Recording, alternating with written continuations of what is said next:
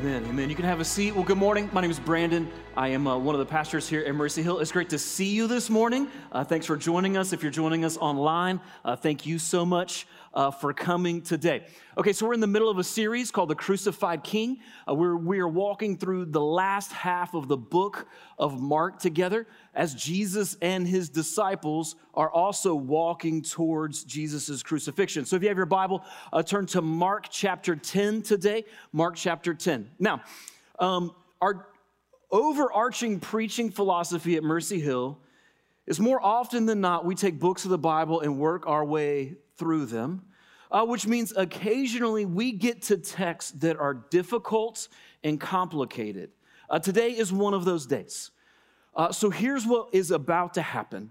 I'm about to kick over a hornet's nest, and you get to watch and see what could possibly happen as we address this text together. Here's the deal. One of my greatest fears is not saying hard things. One of my greatest fears as a communicator is saying hard things in a way that is unclear or lacks compassion. And so we're going to give you the opportunity today. If you have any sort of questions about what we're going to talk about, any questions at all, you can text this number. I just want you to know this isn't someone's cell phone number. This is a phone number. This is a long code to our text service that we use, so the same one you get updates from and that sort of thing. And so you're not going to be like texting someone at their, like on their personal phone or anything like that.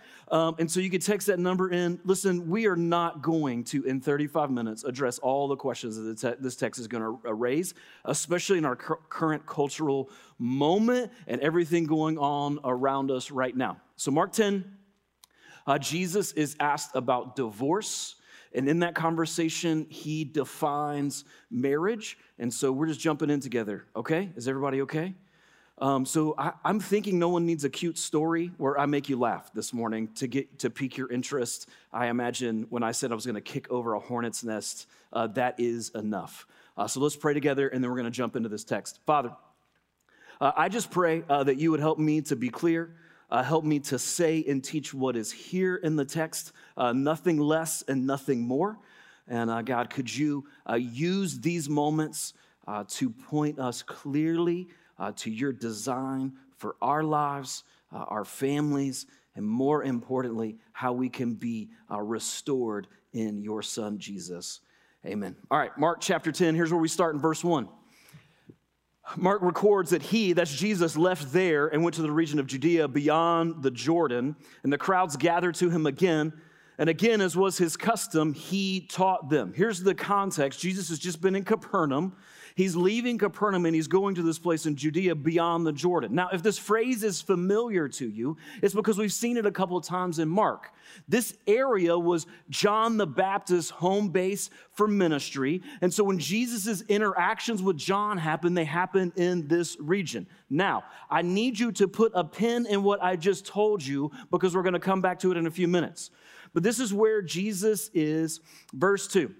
And the Pharisees came up, and in order to test him, asked, "Is it lawful for a man to divorce his wife?" Now, this is interesting that Mark points out that this question is not a question made in good faith.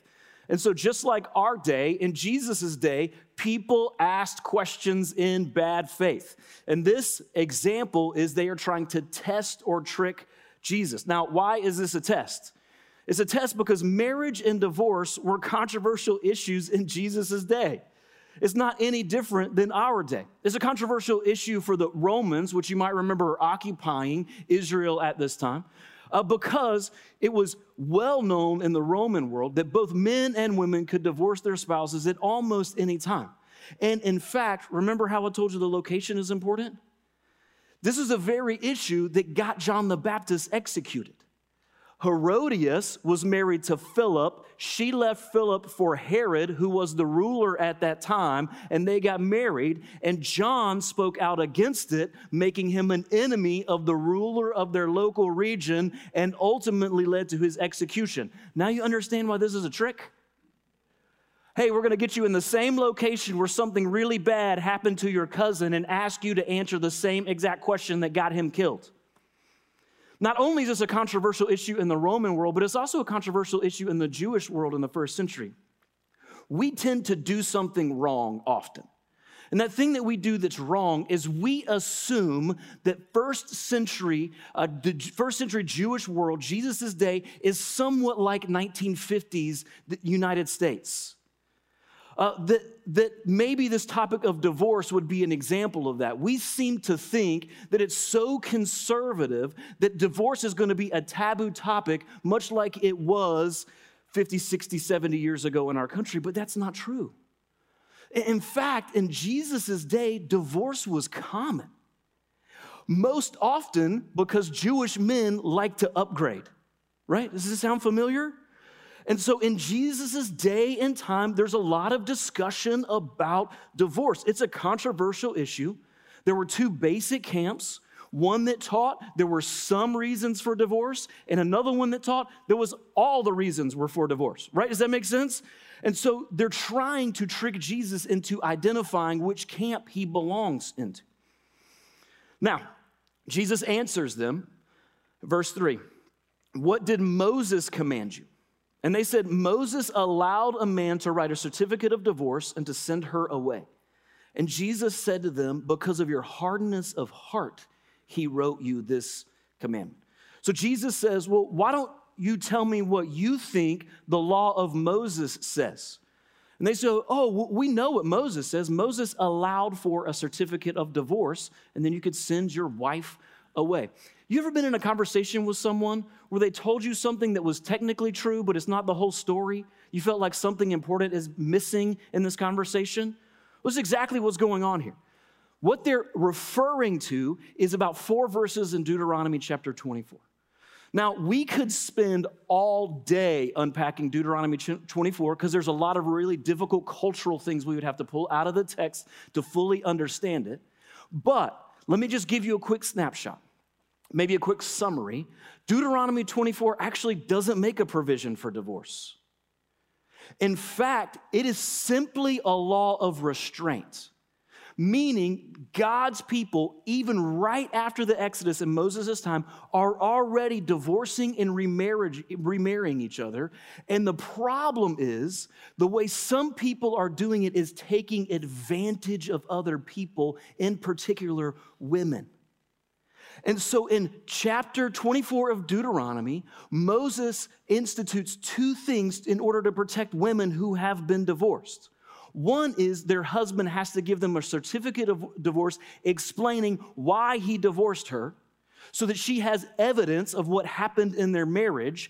And the second thing is there's this cycle of remarriage where men are remarrying divorced women so they can take the dowry from them, which means they're taking already vulnerable women and taking their resources away from them. And so Moses is saying, hey, let's not compound a bad situation with an even worse situation.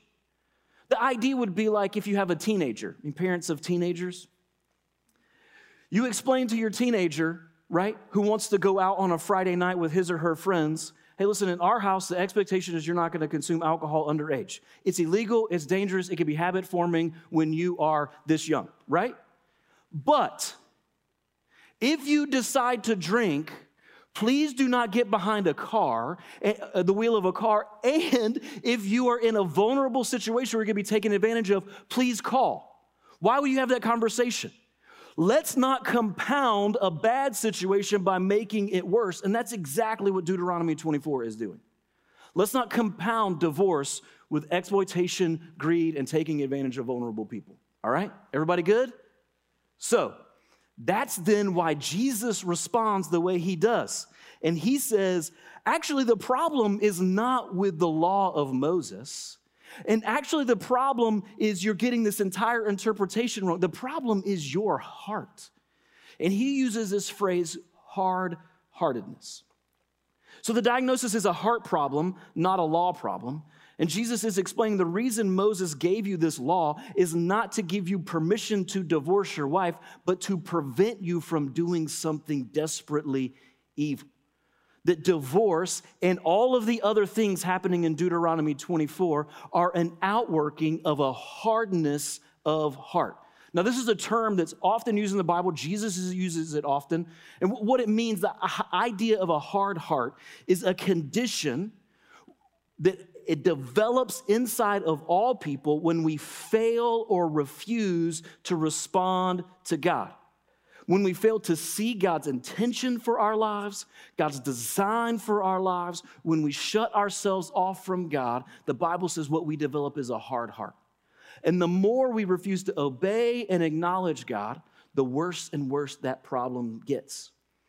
And so, Jesus says, because of the hardness of your heart, because you have a heart problem, and you're constantly looking to take advantage of other people. Now, we're talking about God's people. You understand that, right? Because of this, Moses had to write this law. Your hard-heartedness is just what's pushing you to try to find some sort of advantage. So Jesus is saying the problem isn't with Moses' law, and the problem isn't with marriage. The problem is us, you. That you and I have an inability to live according to God's intention, that we often reject God's purpose and design for marriage and a lot of other things and use it for our own purpose or according to our own design. The problem here in this text is not with marriage, and it's not with understanding Deuteronomy 24 and trying to sort out the entire law. It indicates a problem at the heart of who we are. And so in response to that, Jesus does really good biblical interpretation. Now, here's what I mean. The Bible is difficult oftentimes to understand, and there are a lot of confusing passages. In fact, Deuteronomy 24 would be a very confusing passage. And so there's a principle in understanding the Bible that we try to teach here at Mercy Hill that's been employed for thousands and thousands of years that Jesus is going to give us an example of. When you come to a confusing passage, the best thing to do is to find a clear passage and let that help you understand the confusing passage. And that is exactly what Jesus does. And so Jesus then in verse 6 says this, "But from the beginning of creation, God made them male and female.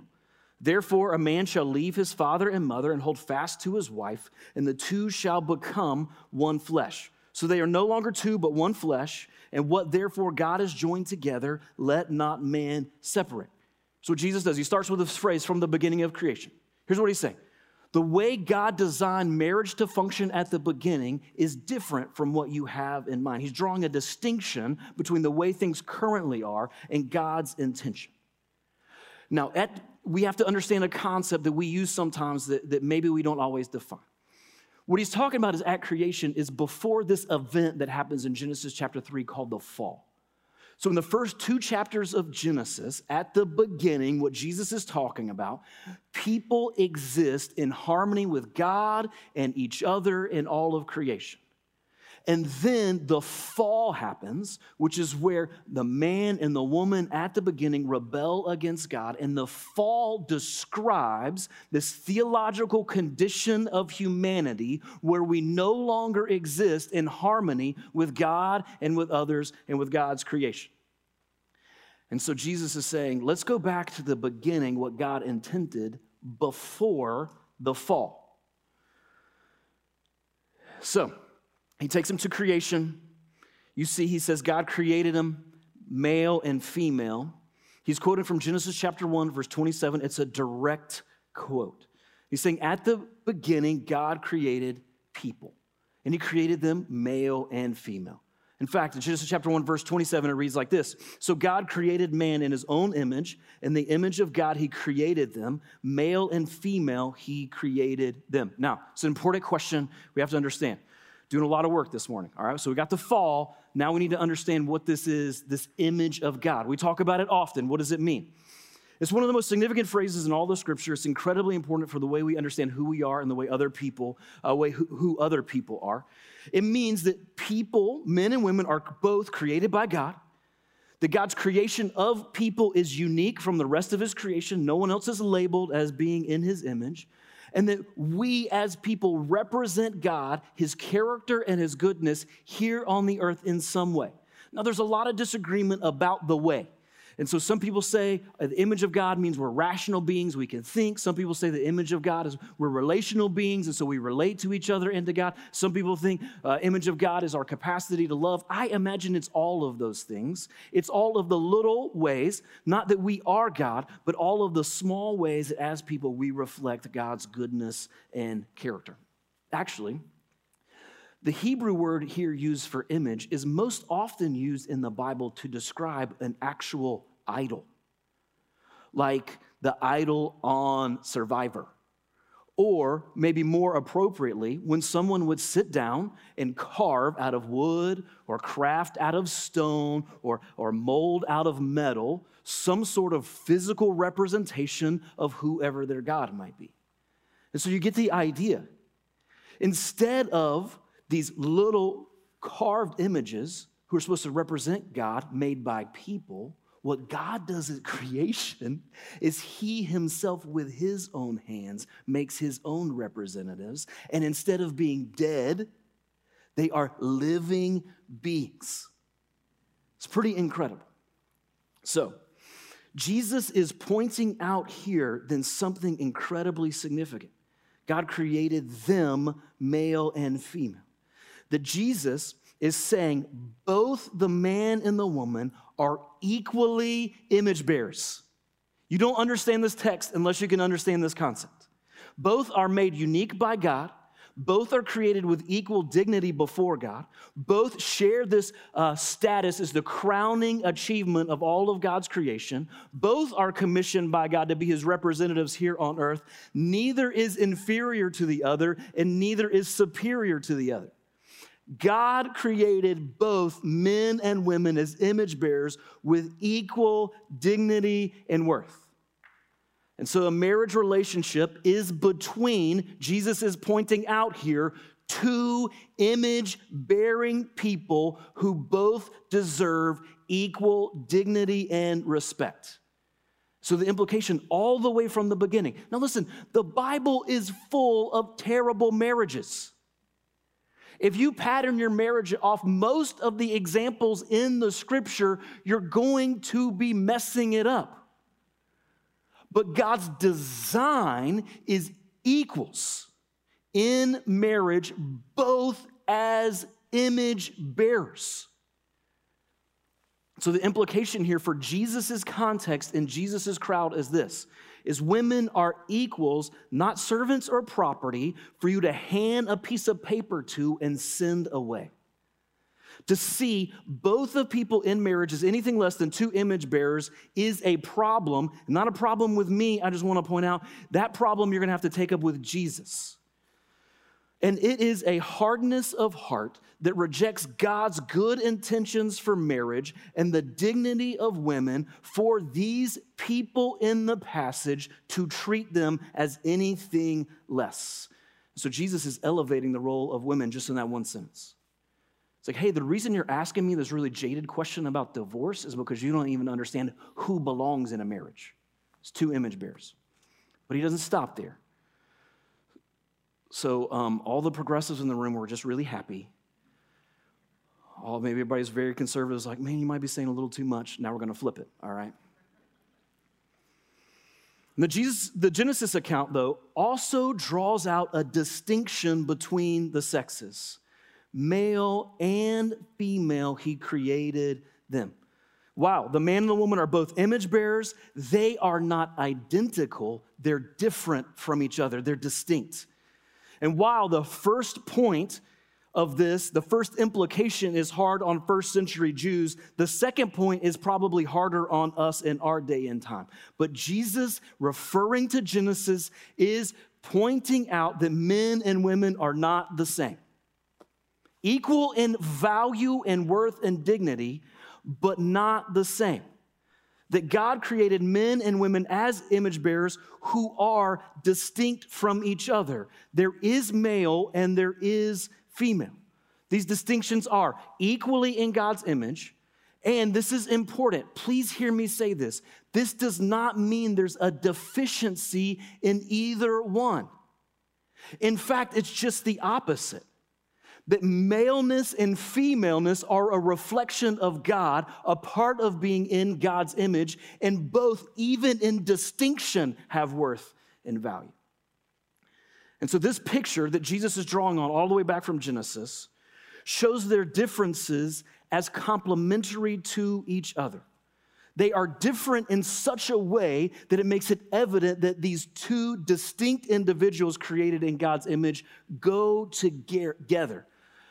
You're like, okay, why is this important? Check this out. Genesis 1:28.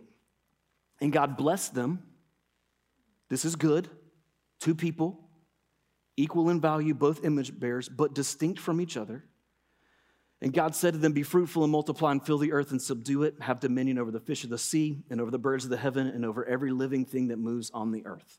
God looks at this unit, the man and the woman, in the garden and gives them a twofold task. The first task is this: be fruitful, multiply, and fill the earth. And this is the PG-13 part of the message. All right, everybody take a deep breath. It's going to be okay. But in other words, here's what God is saying. I'm creating you in order to do something, and the something, namely, is for you to create more image bearers. You get the picture?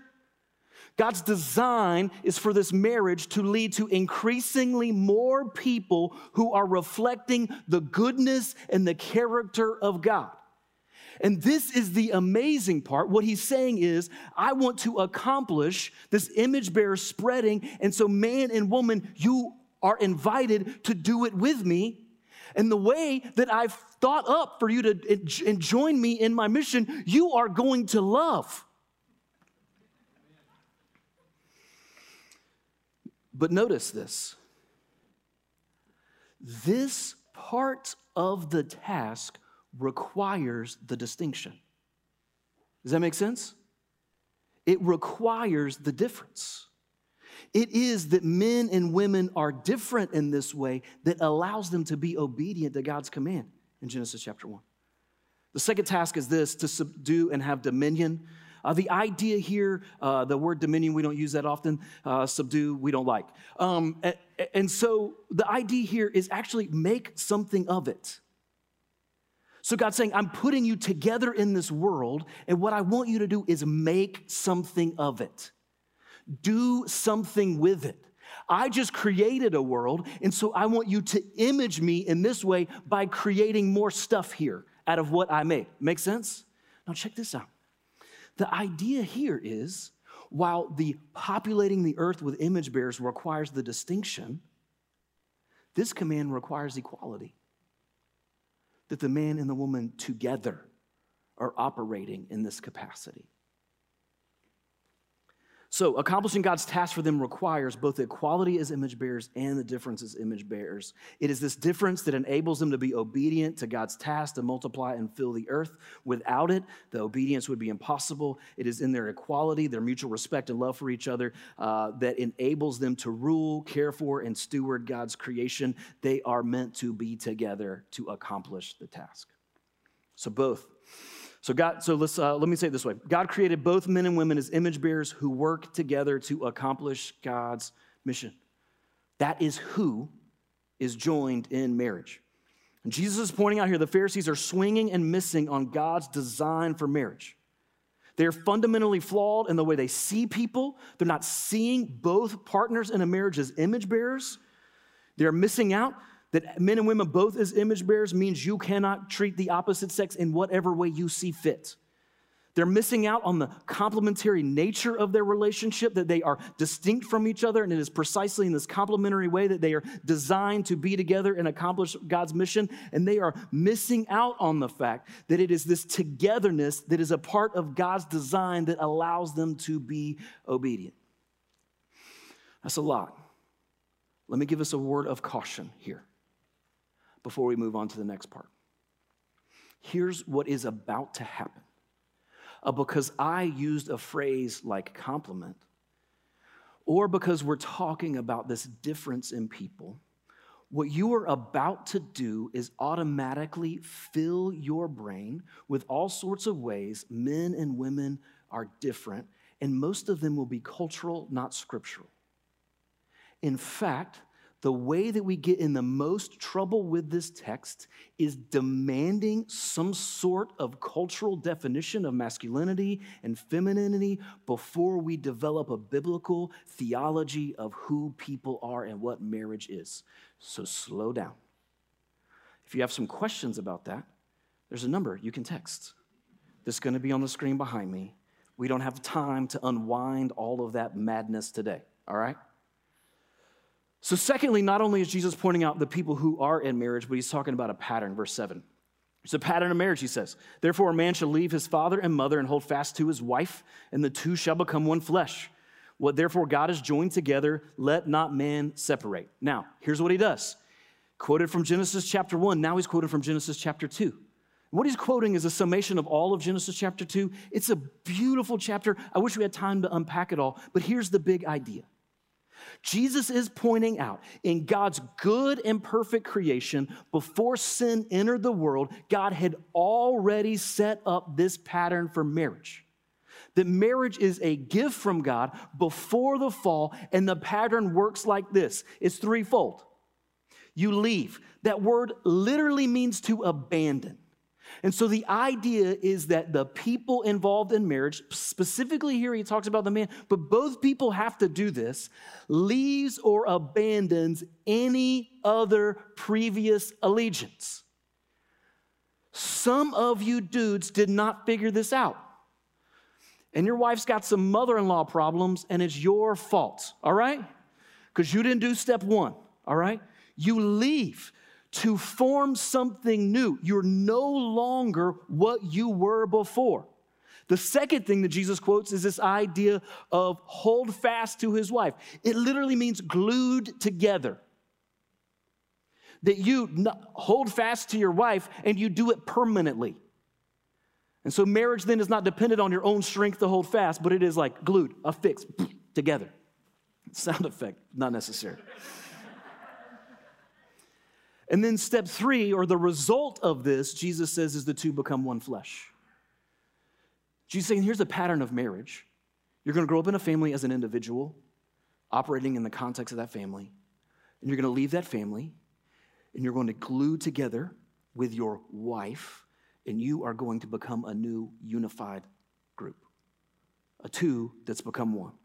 Now, again, not a lot of time to talk about this, but the intimacy of that union of marriage is reflected in the physical act of sex, which is why the consistent, although very, very unpopular, teaching of the Church of Jesus has been for thousands of years that sex between two people is good in the context of marriage.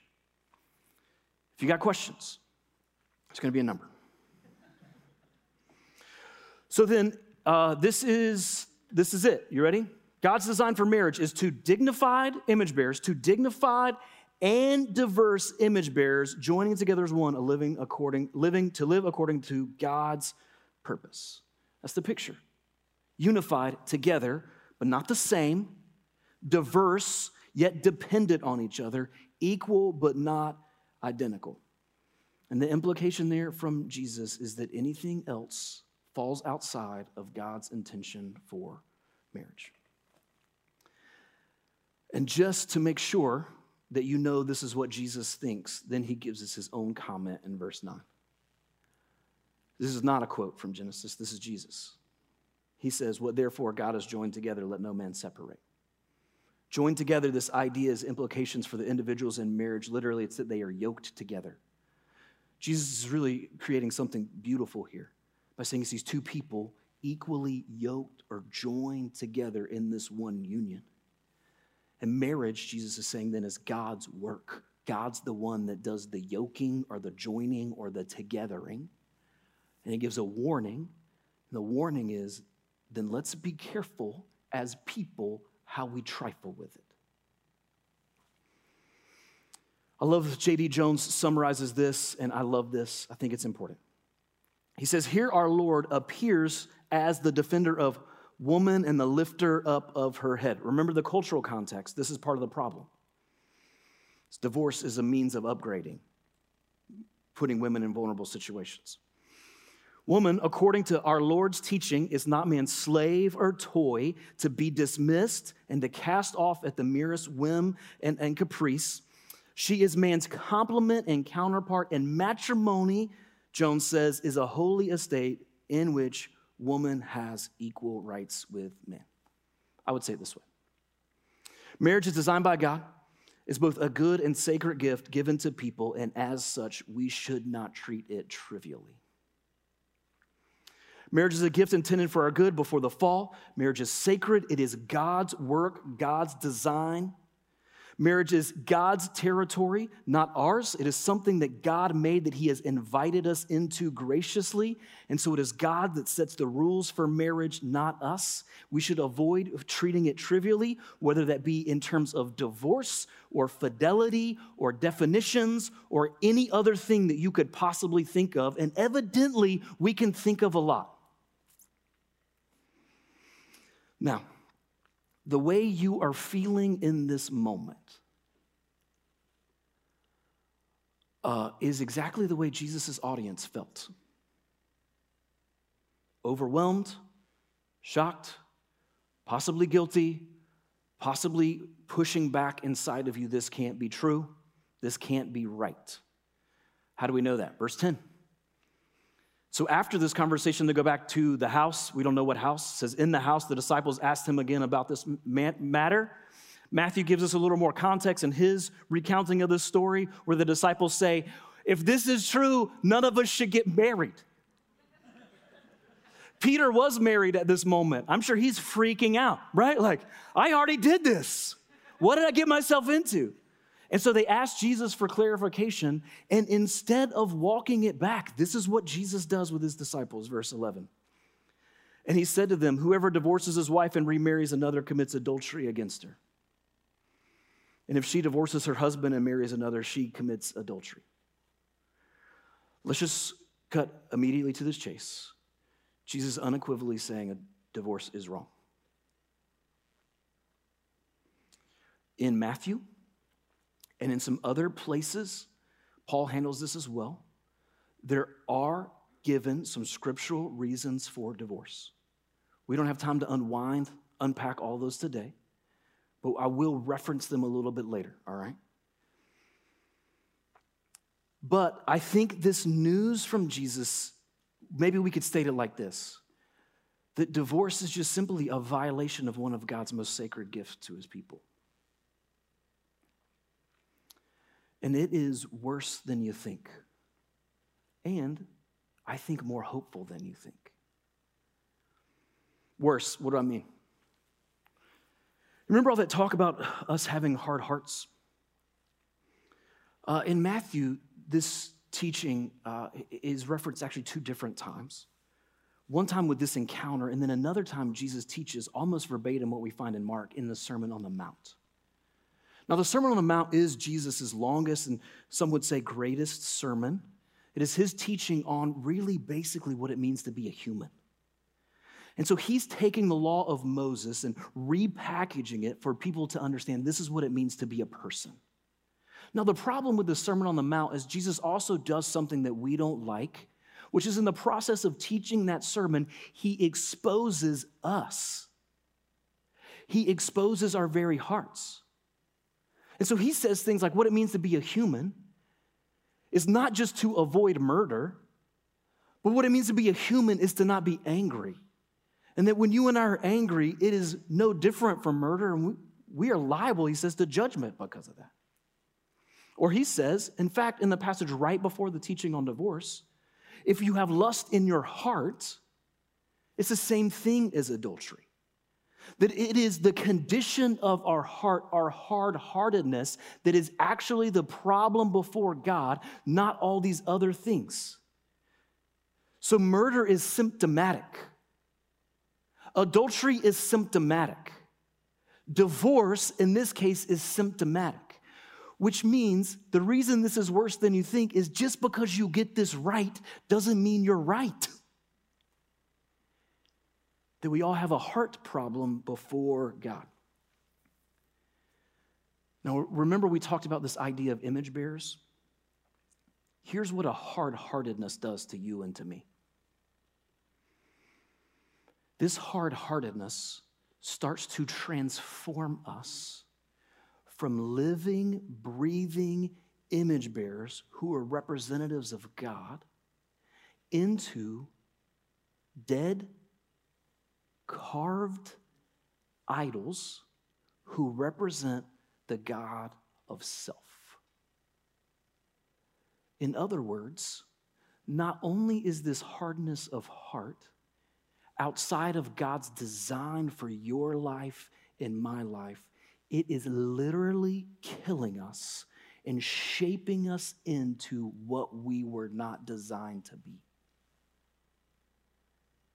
That the more and more we reject God, his intention and design for our lives, the harder and harder we become like little idols set up as testimonies and objects of worship to our own selves.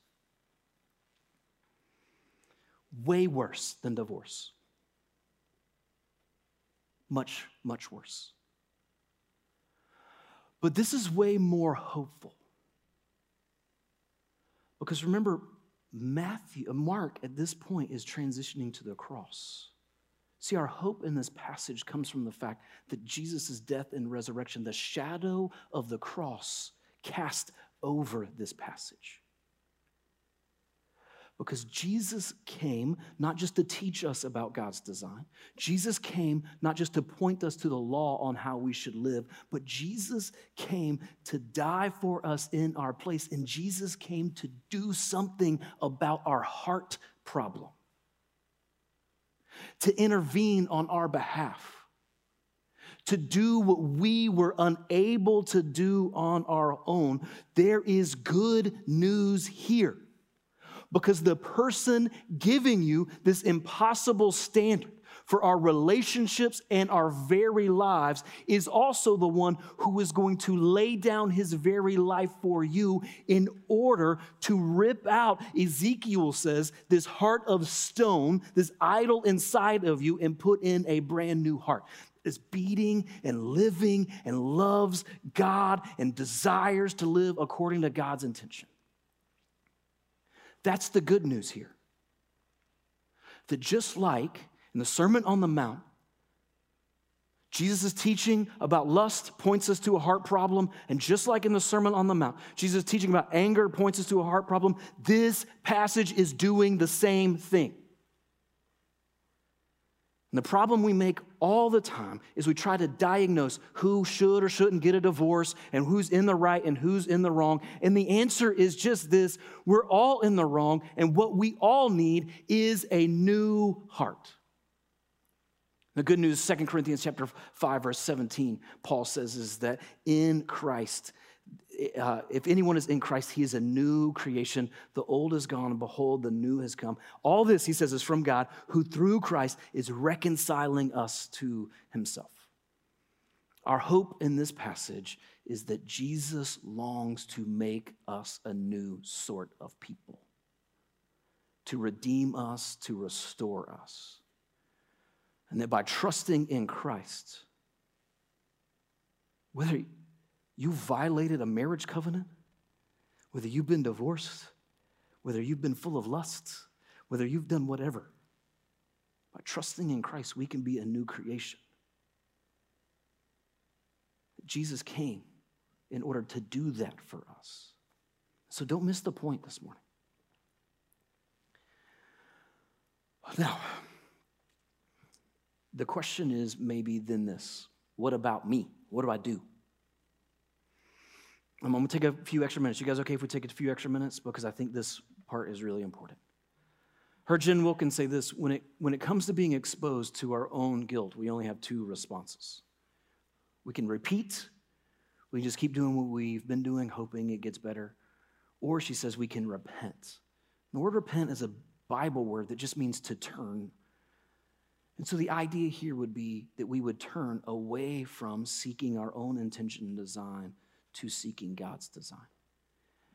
And so what I want to do just for the next few minutes is talk directly to a few different people in here and help you figure out what that might look like in repentance.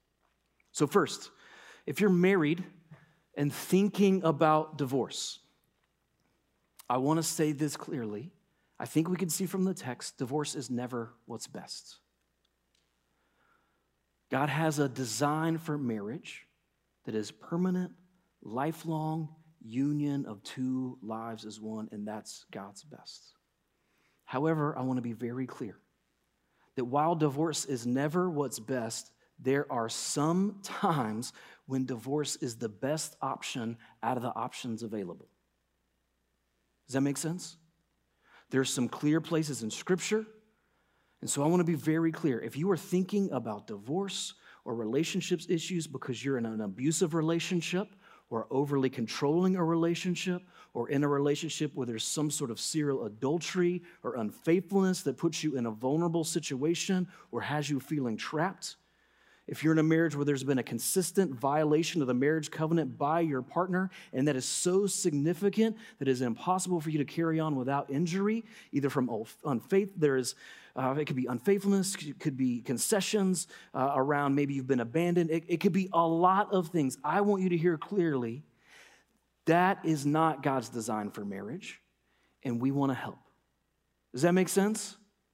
Here at Mercy Hill, we're not saying your husband beats you, and because divorce is wrong, then you need to stay in that marriage. We're saying the very opposite of that.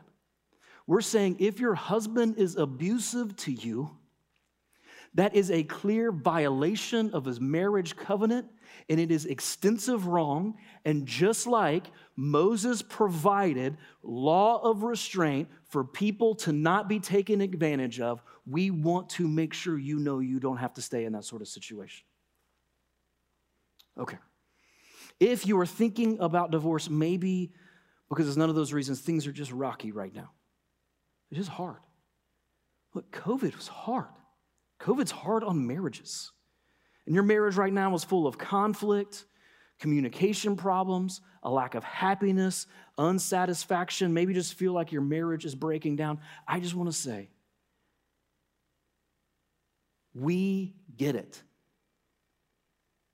But we also think marriage is worth it. And so here at Mercy Hill, we are willing to do whatever it takes to come alongside you to make sure that is not the pattern of your marriage moving forward.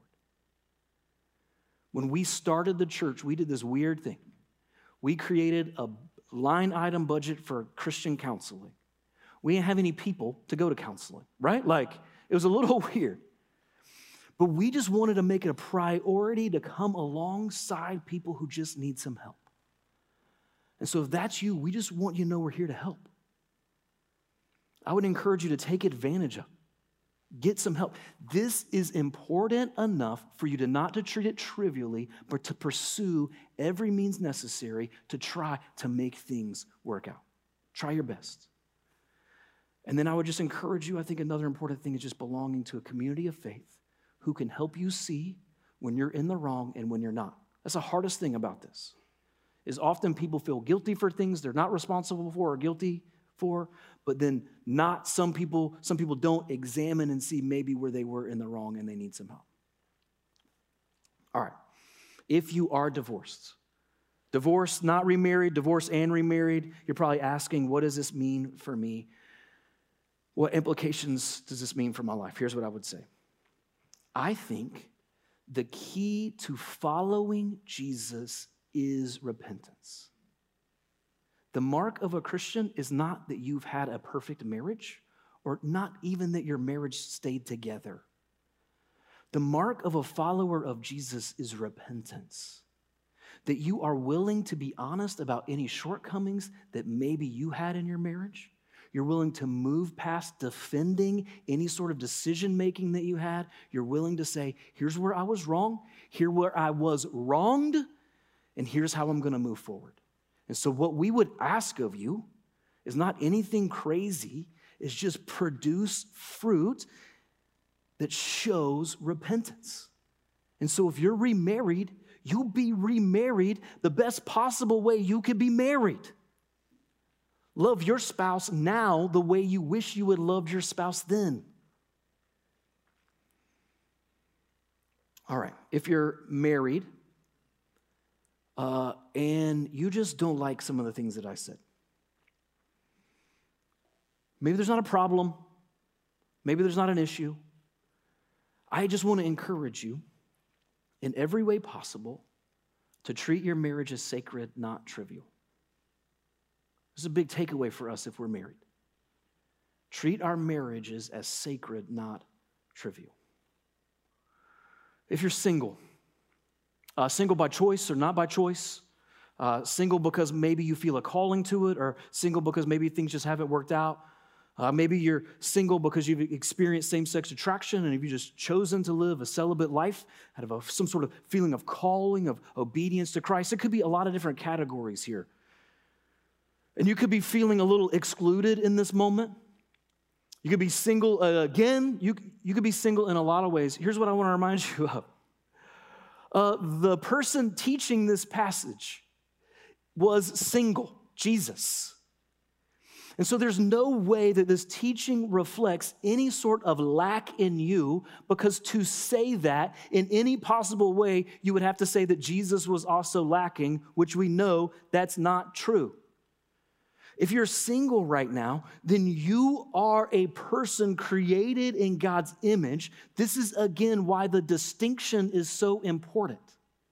You are a woman, single, made in the image of God with infinite worth and value, regardless of your marital status. Or you are a man, created in the image of God with infinite worth, value, and dignity, regardless of your marital status. And you get to be a part of the same mission. Now, remember this image-bearing thing for those of you who are single? There's a major problem that happens with this populating the earth with image bearers, and the major problem is this thing called sin. So not only is there not image bearers, but the image bearers that exist don't reflect God's glory. And so God created this new thing called the church, which is a new family of God, where all people belong regardless of their marital status, and all engage in the mission together as complementary co-workers in order to make sure that more and more image bearers hear the good news of Jesus and are restored as image bearers. And so here you have a place, an important place. We hope you know that. And then finally, if you just hate everything that I said today,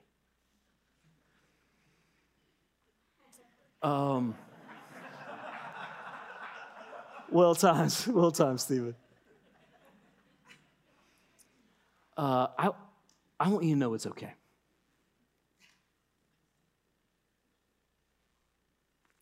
I get it.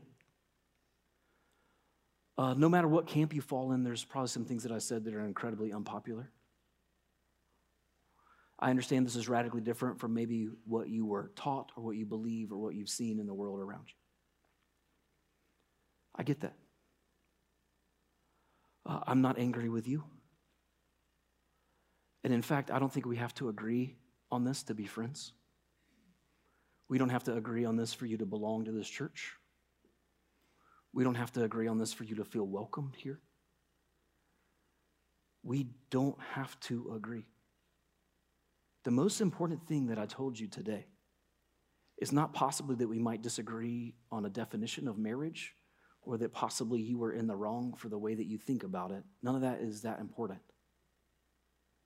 The most important thing that I said to you today that I hope you take away with, even if you hate everything else,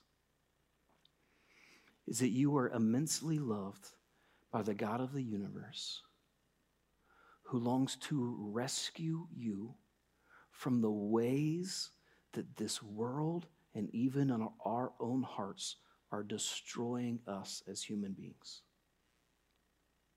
That's what I want you to know. We can figure out everything else. And so there's no pressure here for you to conform to that belief. There's no pressure here for you to be excluded. We're not kicking anybody out today, except for maybe me. I might be getting kicked out today. But you belong here. And here's why. Because every single one of us, whether we get marriage right or not, are broken at the heart of who we are. And every single person here, every single one of us who's a follower of Jesus has publicly admitted we messed up royally. We lived outside of God's design, maybe in some different ways, but that's what we've all admitted. And so let me just say, if you disagree, if you hate what I said, it's okay. You're in good company. There's a time in my life where I hated it too.